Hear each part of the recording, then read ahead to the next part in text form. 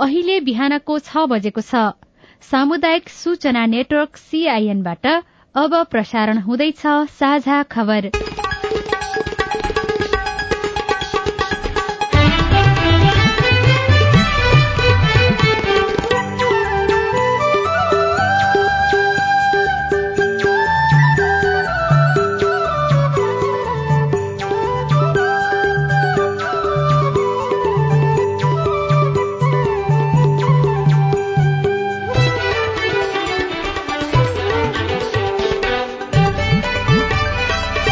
शुभ प्रभात। यो CIN को साझा खबर हो। स्नेहा कर्णसँगै लील प्रकाश चन्दको तपाईलाई स्वागत छ। सामुदायिक रेडियोबाट देशैभरि एकैसाथ प्रसारण भइरहेको साझा खबर CIN खबर.com र मोबाइल एप CIN-बाट पनि सुन्न सकिन्छ। आज 2078 साल चैत 15 गते मंगलबार, मार्च 29 तारिक सन् 2022, नेपाल सम्वत 1142 चैत्र कृष्ण पक्षको द्वादशी तिथि। साझा खबरमा प्रमुख खबरका शीर्षकहरू। रगत जन्य वंशानुगत रोगको निशुल्क उपचार शुरू। खर्चिलो उपचारले वर्षेनी 5 लाख नेपाली गरीब बन्दै। कोरोना प्रभावित विपन्नको अनुदान रकम भने दुरूपयोग। स्थानीय तहको चुनावमा 4 दलीय गठबन्धन निश्चित। 73 साना दललाई छुट्टै चुनाव चिन्ह। वडा सदस्यहरूको ध्यान अध्यक्षमा। वैदेशिक रोजगारीमा जानेलाई एकीकृत तालिम सञ्चालन गर्ने तयारी। काठमाडौँको प्रदूषण विश्वकै खराब। न्यायिक समितिबाट 20,000 भन्दा बढ़ीको मुद्दाको छिनोफानो। 1 महिना भन्दा लामो समयदेखि जारी युद्ध अन्त्यको विषयमा रूस युक्रेन बीच आज पुनः वार्ता हुँदै। भारतको पश्चिम बंगाल विधानसभाबाट 5 जना सांसद निलम्बित। र त्रिकोणात्मक T20 अन्तर्राष्ट्रिय सिरिजमा नेपालद्वारा PNG 15 रनले पराजित। IPL क्रिकेटमा गुजरात टाइटन्सको विजय शुरूआत।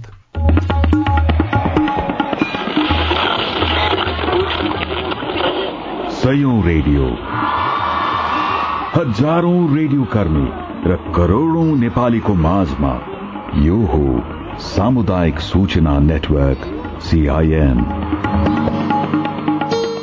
साझा खबरको सबैभन्दा शुरूमा रगतजन्य वंशानुगत रोगको निशुल्क उपचार शुरू भएको प्रसंग।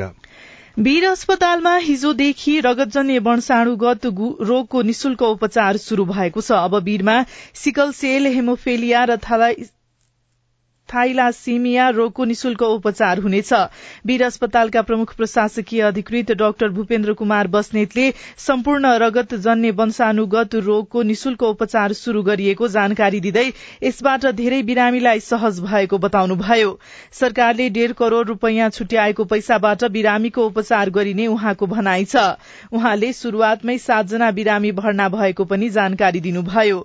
हाल रगतजन्य वंशानुगत रोगका लागि 8 बेड छुट्याइएको छ। वीर अस्पतालमा कार्यरत वंशाणुगत रोग विशेषज्ञ डाक्टर नीलम ठाकुरले वर्षौंदेखिको आफ्नो सपना पूरा भएको जानकारी दिनुभयो। उहाँले 7 वर्षमा शुरू गरेको उपचार 50 वर्ष हुँदा 1.5 करोड़ भन्दा बढ़ी खर्च लाग्ने भन्दै सरकारले निशुल्क गरिदिएपछि सम्पूर्ण बिरामीमा खुशियाली छाएको बताउनुभयो। औषधि उपचारमा हुने खर्चकै कारण नेपालमा प्रत्येक वर्ष करिब 5 लाख जना गरीबको रेखामुनि धकेलिने गरेका छन्। संविधानमा आधारभूत स्वास्थ्य उपचारलाई मौलिक हकमा उल्लेख गरिए पनि आम नागरिकलाई औषधि मूल्यकै लागि घर खेत बेच्नुपर्ने अवस्था रहेको छ।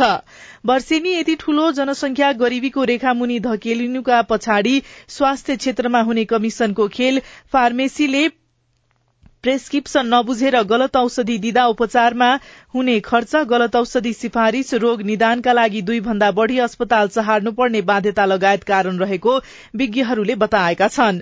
विश्व स्वास्थ्य संगठनद्वारा प्रकाशित दक्षिण पूर्व एशिया क्षेत्रमा सर्वव्यापी स्वास्थ्य पहुँच र स्वास्थ्य सम्बन्धी दिगो विकास लक्ष्यको प्रगति सम्बन्धी प्रतिवेदन 2021 ले नेपालमा स्वास्थ्य उपचारमा हुने व्यक्तिगत खर्चका कारण प्रत्येक वर्ष 30 लाख जनाले आर्थिक कठिनाई बेहोर्नु परेको देखाएको छ। प्रतिवेदनका अनुसार उपचारमा हुने खर्चका कारण नेपालमा वर्षेनी 4,96,000, भूटानमा 78, भारतमा 5 करोड़ 79 लाख 66,000, इण्डोनेसियामा 8,57,000, मालदिप्समा 8,000, म्यानमारमा 3,45,000, श्रीलंकामा 15,000, बंगलादेशमा 1,16,07,000 जना गरीबीको रेखा मुनि जाने गरेका छन्। कोरोना प्रभावित विपन्न परिवारका लागि संघीय सरकारबाट निकासा भएको अनुदान स्थानीय तहहरूले भने दुरूपयोग गरेको पाइएको छ। अनुदानको रकम उनीहरूले स्वास्थ्य कर्मी र शिक्षकलाई तलब खुवाउनेदेखि कर्मचारीलाई सापटी दिनेसम्ममा खर्च गरेका छन्। जगरनाथपुर गाउँपालिकाले 880 परिवारलाई राहत बाँडेको रिपोर्ट बनाएको छ, तर शिक्षकलाई तलब र कर्मचारीलाई सापटीमा खर्च गरिएको छ। सर्लाहीको कौडिना गाउँपालिकाले कोरोना पीड़ित विपन्न परिवारका लागि आएको रकमले स्वास्थ्य कर्मीलाई तलब खुवाएको छ। दाङको लमही नगरपालिका कार्यविधि मिचेर 6,033 रुपियाँका दरले वितरण गर्दैछ भने एकजनालाई पनि वितरण नगरी रोल्पा नगरपालिकाले 31,59,000 रुपियाँ देखाएको पाइएको छ।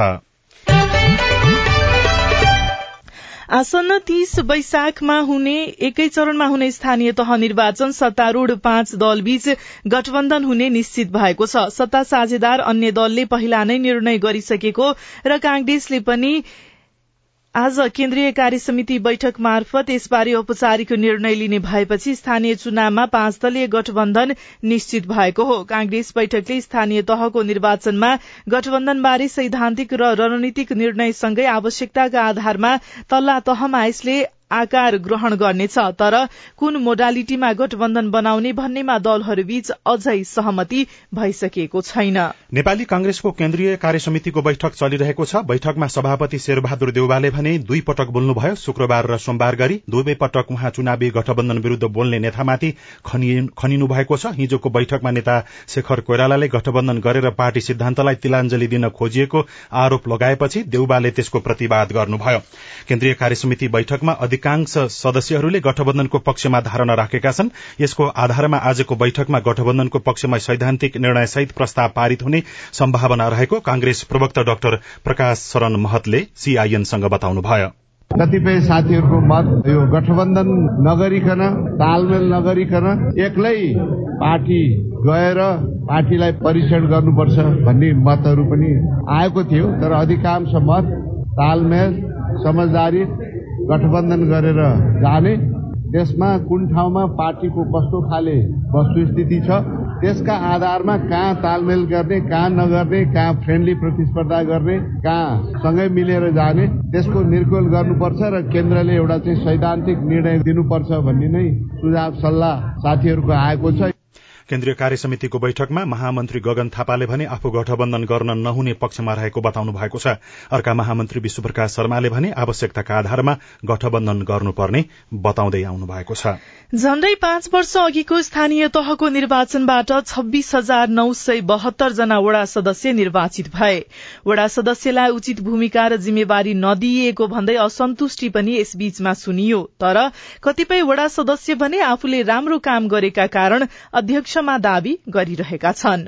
बागलुङको जैमिनी नगरपालिका 5 का वडा सदस्य देवेन्द्र रेग्मी रोजगारीका सिलसिलामा 10 वर्ष विदेशिनुभयो। स्वदेशमै केही गर्छु भन्ने लागेर वडा सदस्यमा उम्मेद्वार बनेकोमा विजयी हुनुभयो। कार्यकाल सकिने लाग्दा उहाँको योजना अब वडा अध्यक्षमा प्रतिस्पर्धा गर्नेमा छ। अबको मेरो यात्रा भनेको चाहिँ वडा अध्यक्षमै निर्वाचन भएर त्यसपछि जनताको मन जितेर पुनः निर्वाचित भएर आउने मेरो चाहना छ। स्थानीय सरकार सञ्चालन ऐन 2074 मा वडा सदस्यको भूमिकाको बारेमा स्पष्ट उल्लेख छैन। त्यसैले अध्यक्षको समन्वयमा कतिपय सदस्यले गरेको कामबाट नागरिक पनि प्रभावित भएका छन्। बर्दियाको बाँसगढ़ी नगरपालिका वडा नम्बर 2 का सदस्य विमला परियार, कुनै पनि जनताहरूको काम राम्रोसँग नभएको कामलाई आफैले नेतृत्व गरेर गर्दै गर्दा उहाँहरूको काम भएको दिन आफूले खाना खाए भन्दा बढी आनन्द लाग्ने भएको छ कि पार्टीले टिकट दियो भने अझै पनि चुप्प लाएर बस्ने मन छैन, गर्ने इच्छा छ। स्थानीय तहको निर्वाचन आउन 45 दिन मात्रै बाँकी रहँदा राजनीतिक दलहरू उम्मेद्वारको मापदण्ड, योग्यता सहितको मापदण्ड पारित गर्नमा व्यस्त छन्। कतिपय वडा सदस्यलाई भने यही मापदण्डमा नपरिने हो कि भन्ने चिन्ता छ। बाराको जितपुर सिमरा उपमहानगरपालिका वडा नम्बर 2 का सदस्य धनबहादुर श्रेष्ठ, तर एउटा यति मात्रै पार्टीले टिकट दिन्छ दिँदैन भन्ने मात्रै कुरा हो, खाली यति मात्रै हो। वडाको भौतिक तथा आर्थिक विकासमा काम गर्न नपाएको गुनासो वडा सदस्यहरूको छ। उनीहरूको 4 वर्षीय अनुभव अध्यक्षका लागि पनि उपयुक्त हुन्छ भन्नुहुन्छ स्थानीय तहका एकजना विज्ञ डाक्टर खेमलाल देवकोटा। प्रोडक्टिभिटीको हिसाबले हेर्दाखेरि, परिणामको हिसाबले हेर्दाखेरि उनीहरूले हासिल गरेको अनुभवलाई अर्को कार्यकालमा लिन सकिने अवस्था हो। सदस्यहरूले वडा अध्यक्षमा दावा गर्नु, त्यसले पनि अनुभव सहितको वडा अध्यक्ष हुन्छ भन्ने मलाई लाग्छ।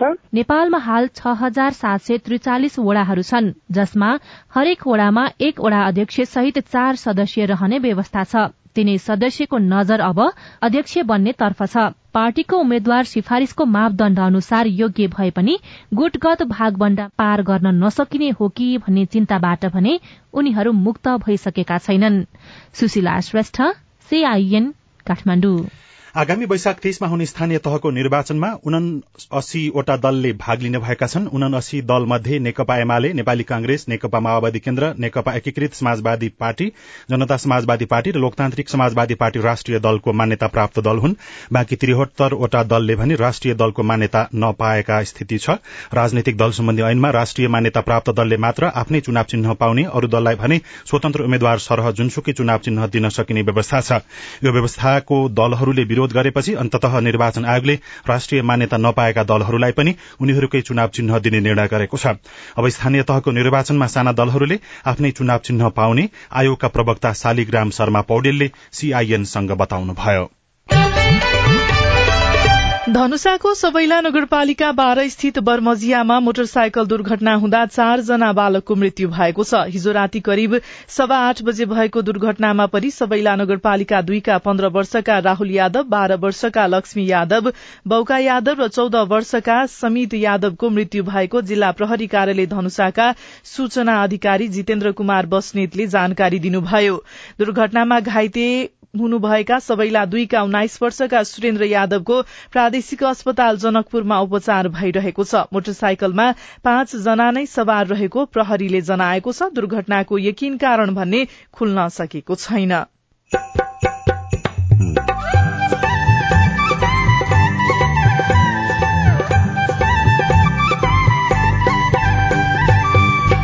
सामुदायिक सूचना नेटवर्क सीआईएन मार्फत देशभरि प्रसारण भइरहेको साझा खबरमा न्यायिक समितिबाट विवाद मिल्दा नागरिकमा खुशी। अदालत गएर यो त ठिक रहेन छ, त्यसो भए हामी न्यायिक समितिमै गएर मिलौँ भनेर 2टा केसहरू न्यायिक समितिमै आएर मिल्या पनि छन्। वैदेशिक रोजगारीमा जानेलाई एकीकृत तालिम सञ्चालन गर्ने तयारी। काठमाडौँको प्रदूषण विश्वकै खराब लगायतका खबर बाँकी नै छन्। सीआईएनको साझा खबर सुन्दै गर्नुहोला। ओहो, भिडभाडमा जाँदा सामाजिक दूरी कायम गर्नुपर्छ, मास्क अनिवार्य रूपमा लाउनु पर्छ भन्ने थाहा छ कि छैन? यसरी हेलटेक्राइ गर्दा कोरोना लाग्यो भने के हुन्छ? केही हुँदैन सिन्ताली, लागिहाल्यो भने हाच्छिउ गरेको घरमा पचाइन्छ जाब कोरोना त। त्यसै भन्नु नि, हेर धुर्मु, कोरोना भाइरसको संक्रमण रोकिएको वा सकिएको छैन के? दिनदिनै संक्रमणका नयाँ भेरिएन्टहरू आइरहन्। पहिला भन्दा झन् अझै बढी सचेत हुनुपर्छ हामी।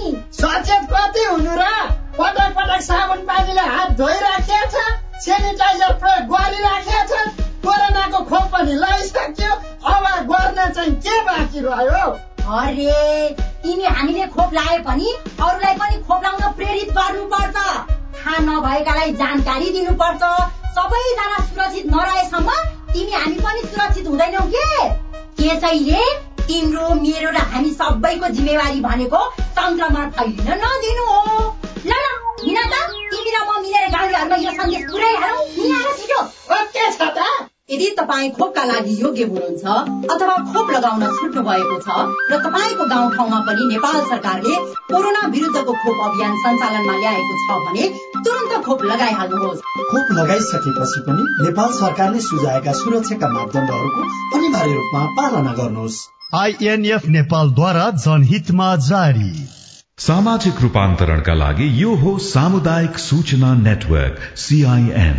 तपाईँ अहिले देशभरिका सामुदायिक रेडियो सीआईएन खबर.com र मोबाइल एप सीआईएनबाट एकैसाथ साझा खबर सुन्दै हुनुहुन्छ।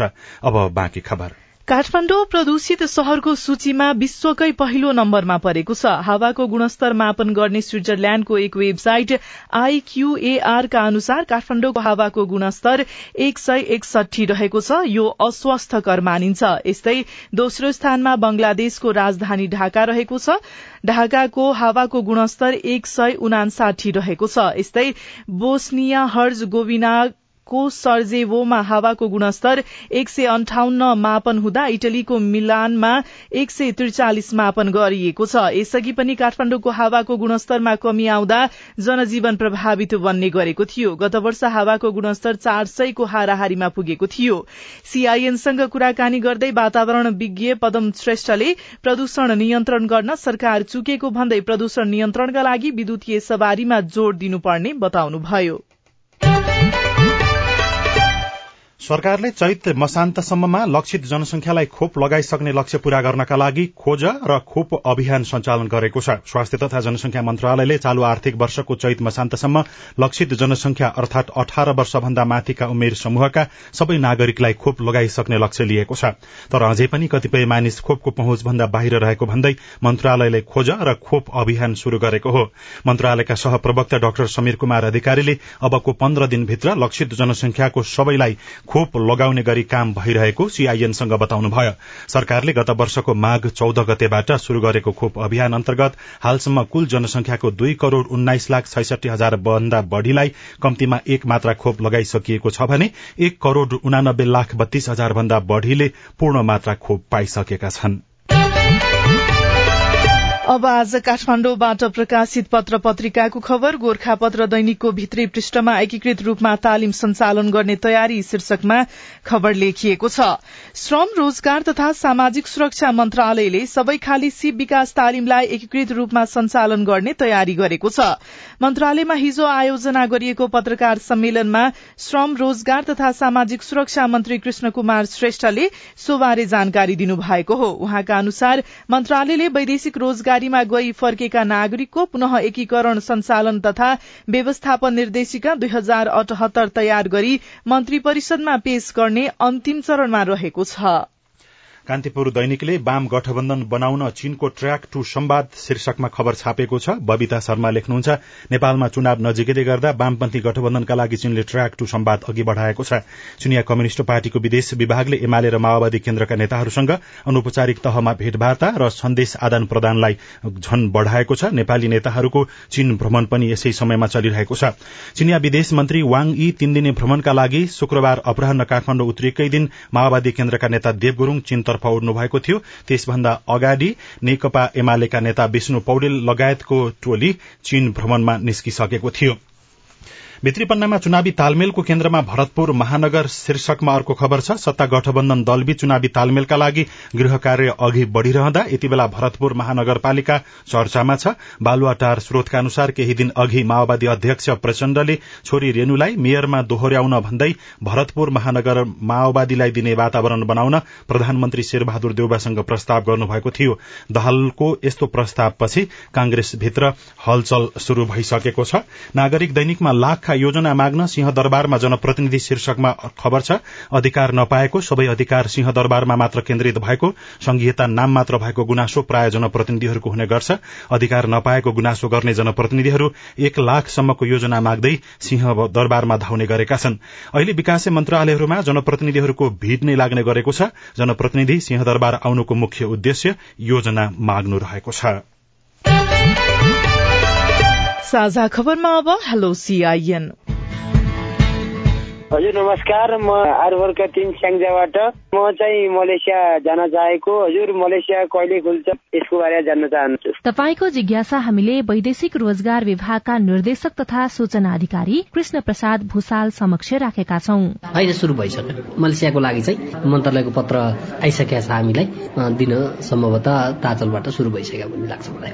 विगतमा रोकिएको पनि मलेसियाकै कारणले हो। कोभिडको कारणले चाहिँ उनीहरूले यहाँबाट श्रमिकलाई जान सकेनन्। अब कोभिडको प्रकोप चाहिँ बिस्तारै घट्दै गइरहेछ त उनीहरूले अब माग गर्न थाले। त्यसपछि नेपालीहरू पनि अब त्यता जाने क्रम चाहिँ चल्छ। नमस्कार, मेरो नाम जिब्राती हो। बबई गाउँपालिका 3 बाट बोलेको।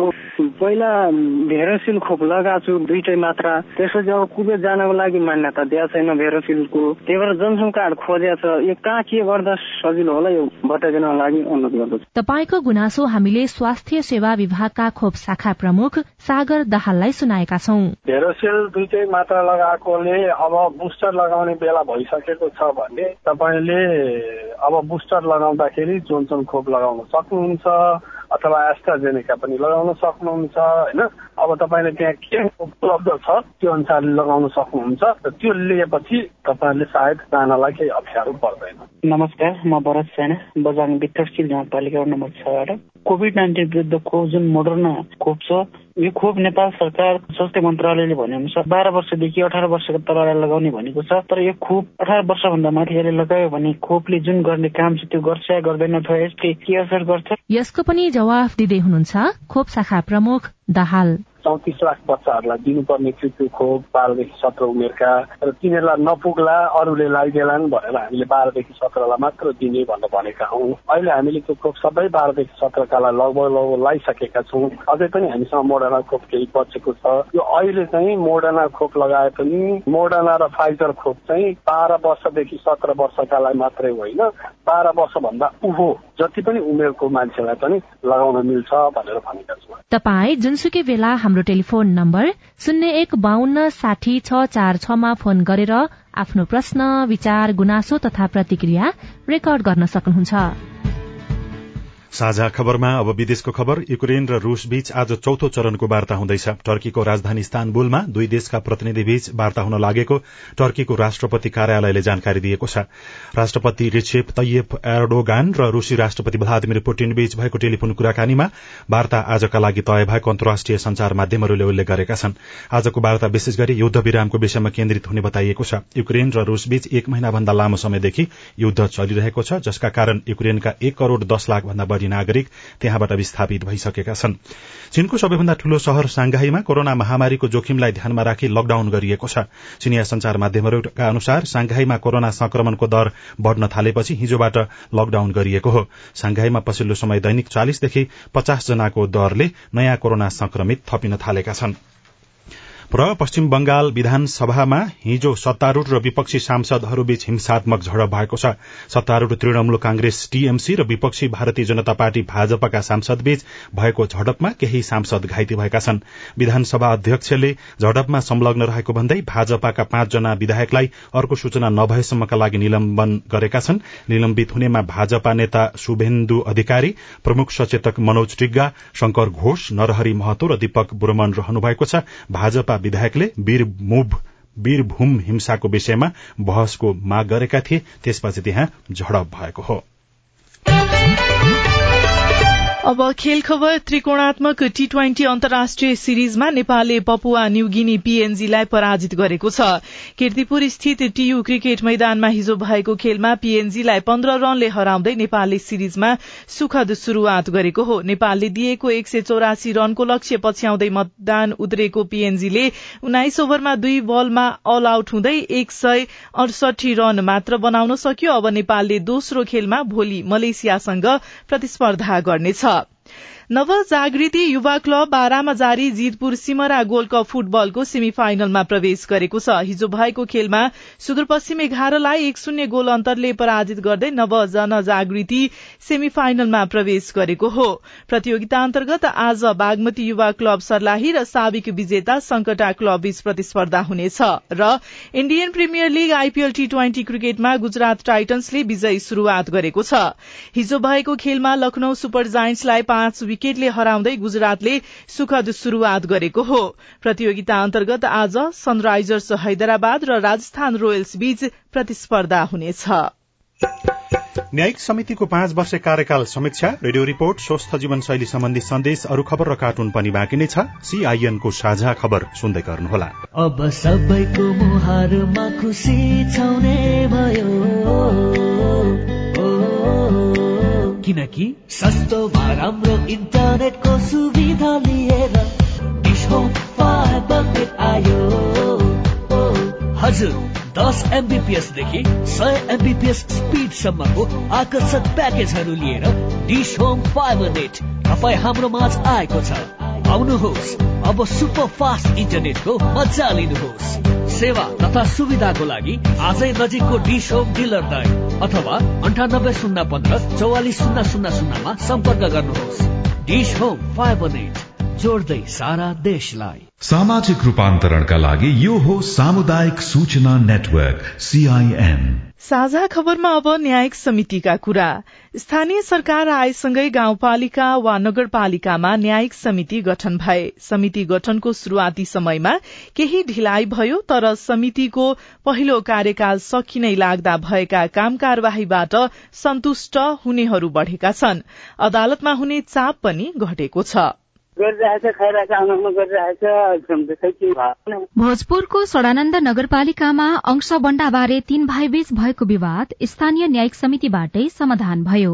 10 वर्षदेखि दोलखा जिल्ला अदालतमा विचाराधीन जग्गा सम्बन्धी मुद्दा बैतेश्वर गाउँपालिकाको न्यायिक समितिबाट छिनोफानो भयो। त्यसपछि एकै परिवारका दाजुभाइको सम्बन्ध पनि सुमधुर बन्यो। म चाहँदाखेरि मेरो त घरबाट सक्यो, हजुर मेरो त केही छैन, मेरो केही गरेको नि होइन, मेरो केही खाएको नि होइन भनेपछि अनि श्रीमानले भन्नुभयो म गाउँपालिका पठाइदिन्छु है त तिलक भाइ भनेर पठाउनु भयो। गाली बेइज्जती, अर्काको हक भोगमा रहेको जग्गा अवाध वा भोगचलन गरेको, लुटपीट, ज्येष्ठ नागरिकको पालन पोषण तथा हेरचाह नगरेको, अर्काको बाली नोक्सानी गरेको, ज्याला मजदूरी नदिएको लगायत विवाद निरूपण गर्ने अधिकार न्यायिक समितिलाई छ। कञ्चनपुरको भीमदत्त नगरपालिकाका उपप्रमुख तथा न्यायिक समिति संयोजक सुशीला चन्द सिंह। एउटा दुईटा अदालत गएर यो त ठिक रहेन छ, त्यसो भए हामी न्यायिक समितिमै गएर मिलाउँ भनेर दुईटा केसहरू न्यायिक समितिमै आएर मिल्या पनि छन्। घर परिवार अनि समाजको डरका कारण प्रहरी प्रशासनसम्म नपुग्ने व्यक्तिको पनि न्यायिक समितिप्रति विश्वास बढ़ेको छ। अछामको साफेबगर नगरपालिकाको न्यायिक समिति संयोजक विमला देवी बुढथापा। घरबाटै गएर पनि हामी त्यही बोलाएर त्यही गएर पनि हामीले यो कुराको मिलाउने प्रयास गरेका छौं। उजुरी परेको 3 महिनासम्म पनि विवाद समाधान नभए न्यायिक समितिमा परेको मुद्दा वा उजुरी अदालत पठाउनु पर्ने व्यवस्था छ। तर समितिमै विवादको टुंगो लाग्दा अदालतमा पर्ने कामको भार केही घटेको महान्यायाधिवक्ताको कार्यालयको निष्कर्ष छ। प्रवक्ता सञ्जीव राज रेग्मी। सम्बन्ध विच्छेद लगायतका विषयहरूको संख्या चाहिँ अब अदालतमा केही घटेको हुन सक्छ। न्याय वा कानून क्षेत्रकै कर्मचारीहरूको सहयोग चाहिने हुन्छ। अब त्यस्तो म्यानेजमेन्ट चाहिँ न्यायिक समितिहरूले अहिले गर्न सकेका छैनन् होला। न्यायिक समितिको कार्यकाल सकिन अब 45 दिन मात्रै बाँकी छ। तर यस बीचमा 753 वटा न्यायिक समितिले कति मुद्दाको छिनोफानो गरे, एकमुष्ट तथ्याङ्क कतै पनि छैन। मेलमिलाप परिषदका सूचना अधिकारी देवीराम भण्डारी। कति सफल भयो यो 5 वर्षभित्रमा, कति असफल भयो, यति डाटा निकाल्न सकिन्छ कि भनेर चाहिँ अध्यक्ष माननीय न्यायाधीशबाट चाहिँ भइसकेपछि संघीय मामिलाको सचिवज्यू परिपत्र गर्छौं र त्यो डाटा आउँछ होला भनेर भन्नुभएको छ। सामान्यतया 60 देखि 70 मुद्दा वर्षेनी एउटा न्यायिक समितिमा पर्ने गरेको देखिन्छ। यसलाई आधार मान्दा वर्षमा झण्डै 4000 र 5 वर्षमा 20,000 को हाराहारीका मुद्दा समितिबाट टुंग्याइएको छ। न्यायिक समितिको हालसम्मको कामलाई कसरी हेर्न सकिन्छ? एकजना पूर्व न्यायाधीश बलराम केसी। 5 वर्ष भयो, उनीहरू त तालिम प्राप्त न्याय सम्बन्धी मान्छे त होइनन्। कानून व्यवस्थाले तालिम दिनु पर्यो, मुद्दा हेर्ने अधिकारले तालिम दिनु पर्यो, त्यसमा मान्छेले सफर गर्दैनन्। समितिको कार्यकक्ष कस्तो बनाउने, के कस्ता विवादमा छलफल गर्न नहुने भन्ने बारेमा शुरूआती दिनमा विवाद र अन्यल पनि देखियो। कानूनी सल्लाहकार राख्न मिल्ने व्यवस्थाले न्यायिक समितिलाई थप सजिलो बनाइदियो, तर संयोजकको राजनीतिक पृष्ठभूमि उसप्रतिको बुझाइका कारण कतिपय नागरिकमा भने अझै पनि संशय देखिन्छ। उषा तामाङ, CIN, काठमाडौँ। यो रिपोर्टसँगै हामी साझा खबरको अन्त्यमा आइपुगेका छौं। सामुदायिक रेडियो प्रसारक संघद्वारा संचालित CIN को बिहान 6 बजेको साझा खबर सक्नु अघि तपाईंको स्वस्थ जीवनशैलीसँग जोडिएको एउटा सन्देश, मुटु स्वस्थ राख्न कस्तो खानपान गर्ने। चामलमा सक्यो भने उसिनेको चामल खाने बानी गर्नुपर्छ। ब्रोकाउली र काउलीको मात्रालाई खानुपर्छ र फलफूल नियमित एउटा न एउटा चाहिँ खानुपर्ने हुन सक्छ। कार्बोहाइड्रेटको लागि चाहिँ हामीले यही गर्नु पर्यो। अब प्रोटिनको मात्रामा चाहिँ हामीले गेडागुडीहरू हामीले प्रशस्त रूपमा खान सक्छौँ र मासुमा चाहिँ हामीले विशेषतः माछा एकदमै राम्रो हुन्छ। कुखुराको मासु छाला हटाएर खाँदा राम्रो हुन्छ। रातो मासु भन्छ, जस्तै 4 खुट्टे जनावरको मासुहरू जस्तै खसी भयो, बोका भयो, भेडा, च्याङ्ग्रा, त्यसपछि यो सुँगुर, बुङ्गुर, राँगाहरू भयो, यस्ताका मासुहरू चाहिँ रातो मासु अन्तर्गत पर्छ र यो खालका मासुहरूले हाम्रो शरीरलाई फाइदा गर्दैन। त्यस हुनाले नै यो मासुहरू सकेसम्म चाहिँ नखानु होला। अण्डाको सवालमा अण्डा खाए पनि अण्डाको सेतो भाग खान सक्नुहुन्छ, पहेँलो भाग चाहिँ नखानु होला। दालहरू तपाईँहरूले प्रोटिनको हिसाबमा खान सक्नुहुन्छ। डाक्टर भूपेन्द्र शाहसँगको कुराकानीमा आधारित यो सन्देशसँगै साझा खबरमा मुख्य खबर फेरि एकपटक। रगतजन्य वंशानुगत रोगको निशुल्क उपचार शुरू। खर्चिलो उपचारले वर्षेनी 5 लाख नेपाली गरीब बन्दै। कोरोना प्रभावित विपन्नको अनुदान रकम भने दुरूपयोग। स्थानीय तहको चुनावमा 4 दलीय गठबन्धन निश्चित। 73 साना दललाई छुट्टै चुनाव चिन्ह। वडा सदस्यहरूको ध्यान अध्यक्षमा। वैदेशिक रोजगारीमा जानेलाई एकीकृत तालिम सञ्चालन गर्ने तयारी। काठमाडौँको प्रदूषण विश्वकै खराब। न्यायिक समितिबाट 20,000 भन्दा बढ़ी मुद्दाको छिनोफानो। 1 महिना भन्दा लामो समयदेखि जारी युद्ध अन्त्यको विषयमा रूस युक्रेन बीच आज पुनः वार्ता हुँदै। भारतको पश्चिम बंगाल विधानसभाबाट 5 जना सांसद निलम्बित। र त्रिकोणात्मक T20 अन्तर्राष्ट्रिय श्रृंखलामा नेपालद्वारा PNG 15 रनले पराजित। साझा खबरको अन्त्यमा कार्टुन हामीले राजधानी दैनिकमा उत्तम नेपालले बनाउनु भएको कोरे शीर्षकको कार्टुन लिएका छौं। व्यङ्ग्य गर्न खोजिएको छ जनप्रतिनिधिहरूलाई। उनीहरूको पहिलो कार्यकाल सकिँदैछ, तर त्यो कार्यकाल सफल भयो कि असफल भयो भन्ने विषयमा नागरिक स्तरमा गुनासो पनि छ। यहाँ गाउँपालिकाको अध्यक्ष लेखिएको एउटा बोर्ड छ। त्यसको ठिक अगाडिपट्टि एकजना मोटा व्यक्ति टाउकोमा हात राखेर दौड़िराखेका छन्। पछाडिपट्टि एकजना सुरक्षाकर्मी देखिएका छन्। केही भनिएको छ, माथि चाहिँ यस्तो लेखिएको छ, एकछिन यसो गाउँ डुल्न गएको गाउँलेले त प्रगति खै भनेर पो लखेटे क्या। हवस् त प्राविधिक साथी सुनिल राज भारतलाई धन्यवाद। अहिलेलाई लील प्रकाश चन्द र स्नेहा कर्ण विदा भयौं। तपाईंको आजको दिन शुभ होस्। नमस्कार। यसपछि देशभरिका सामुदायिक रेडियोबाट कार्यक्रम संवाद प्रसारण हुनेछ। सुन्ने प्रयास गर्नुहोला।